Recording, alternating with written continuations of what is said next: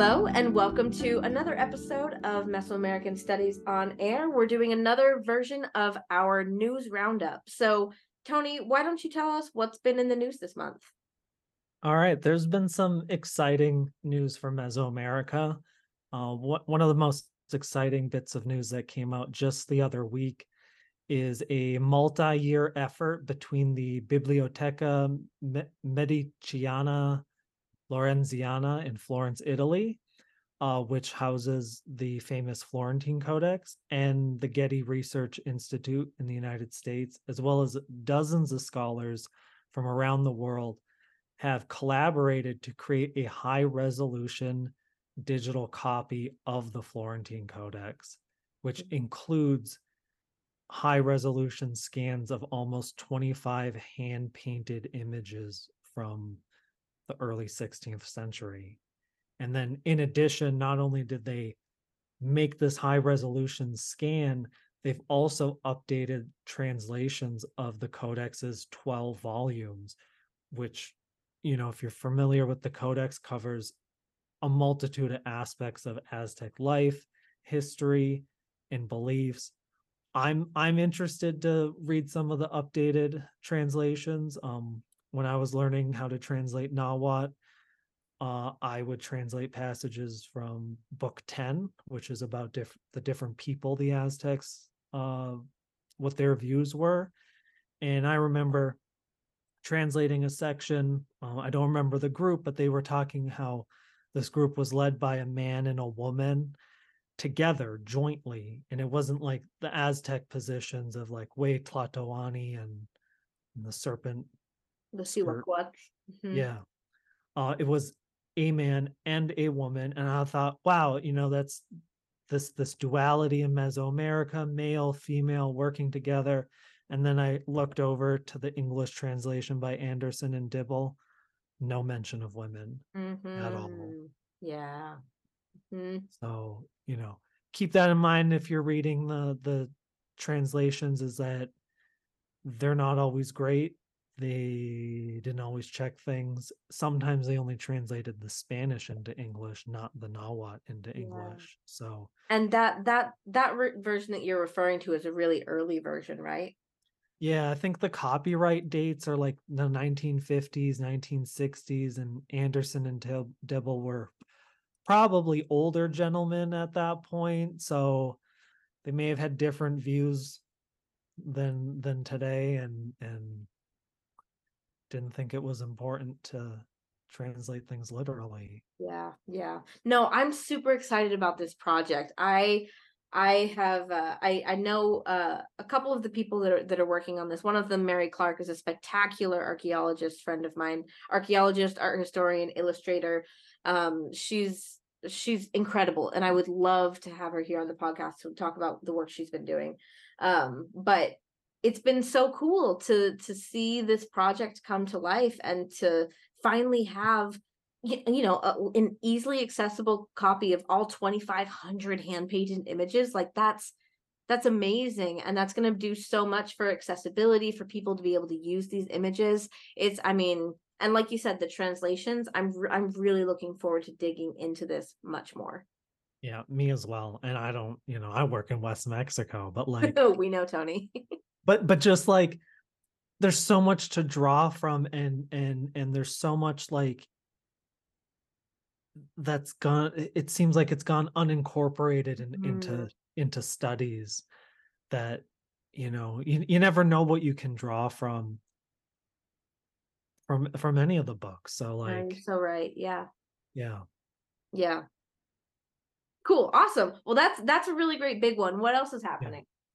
There's some news coming out of Cholula in Puebla, during a salvage project in which they were redoing a road. They've uncovered 11 human burials Mm, and a stone inscribed with petroglyphs. love a glyph. Um, the burials and the stones seem to date to the late post-classic period, which is like 1200 to 1521. So not contemporary with the Great Pyramid of Cholula. Mm, But what's exciting and neat about these burials is that, uh, in addition to more, mortuary objects found undisturbed with the burials. Like it wasn't disturbed by the road construction, including like ceramic vessels, ceramic figurines, obsidian tools.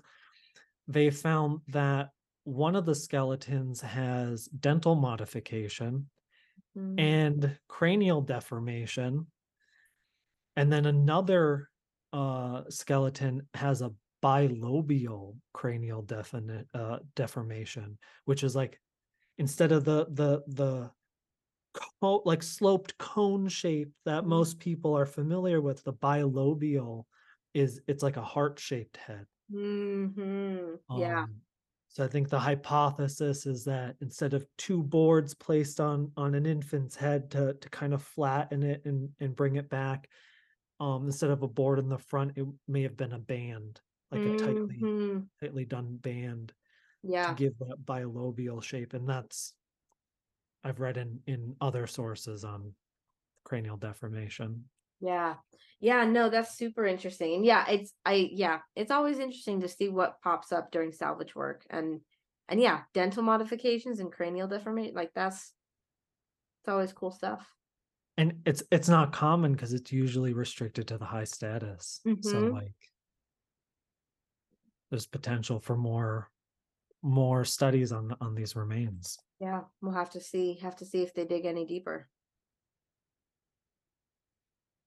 All right. And then elsewhere in Puebla, I'm sure many of you have heard stories where locals know there's ruins nearby just outside of town and no one's really gone to document it. While in the case of Atlixco in Puebla, the people have said, hey, there's ruins on top of the hill. And finally, archaeologists went up to the top and recorded remains of a pre-Hispanic temple. Mhm.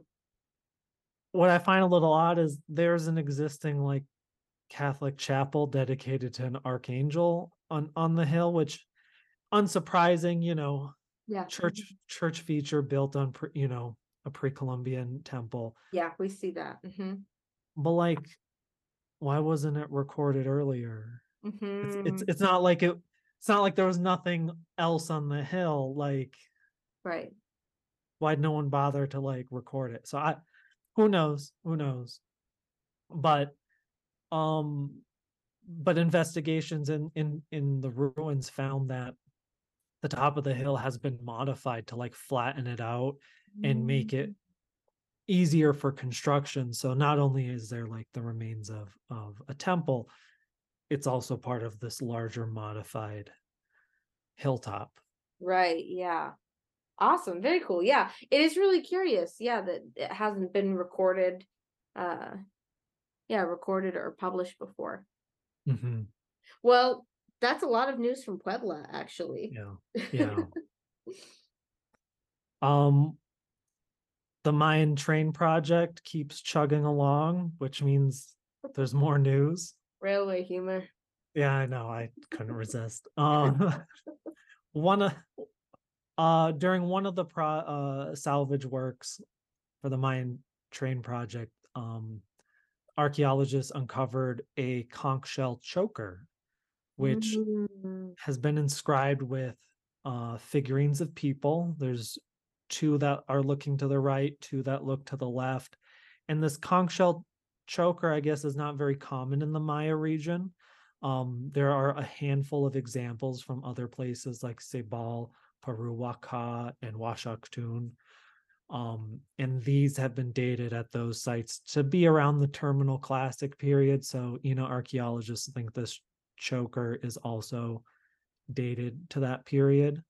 But it's an uncommon artifact, so it's always good to find another example elsewhere in the Maya region. Yeah. And so I know that we'll link to this on the in the episode description.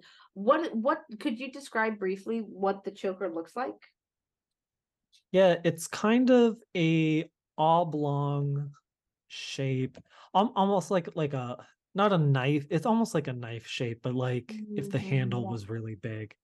Hmm. Because it's got like this little indent curve in it, because of the shell itself.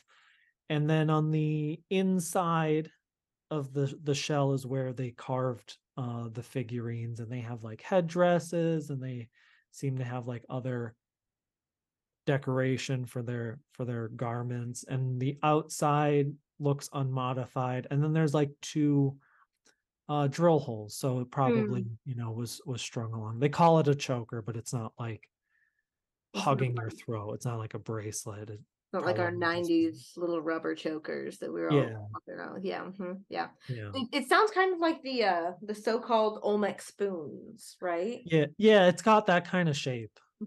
Yeah. Yeah, Very cool. Yeah. I mean, yeah, it's always interesting to see what the Maya train turns up. yeah.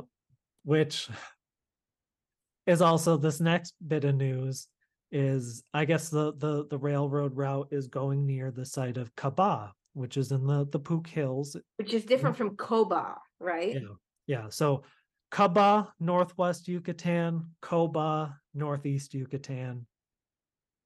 Koba's situated around along the Ruta Pook. So you can take the Ruta Pook when you go to Uxmal and visit other Pook style sites. Kaba is one of them. It has this fantastic like temple covered in deity masks with the hook nose. Um, Across the road, they're excavating the remains of a palace.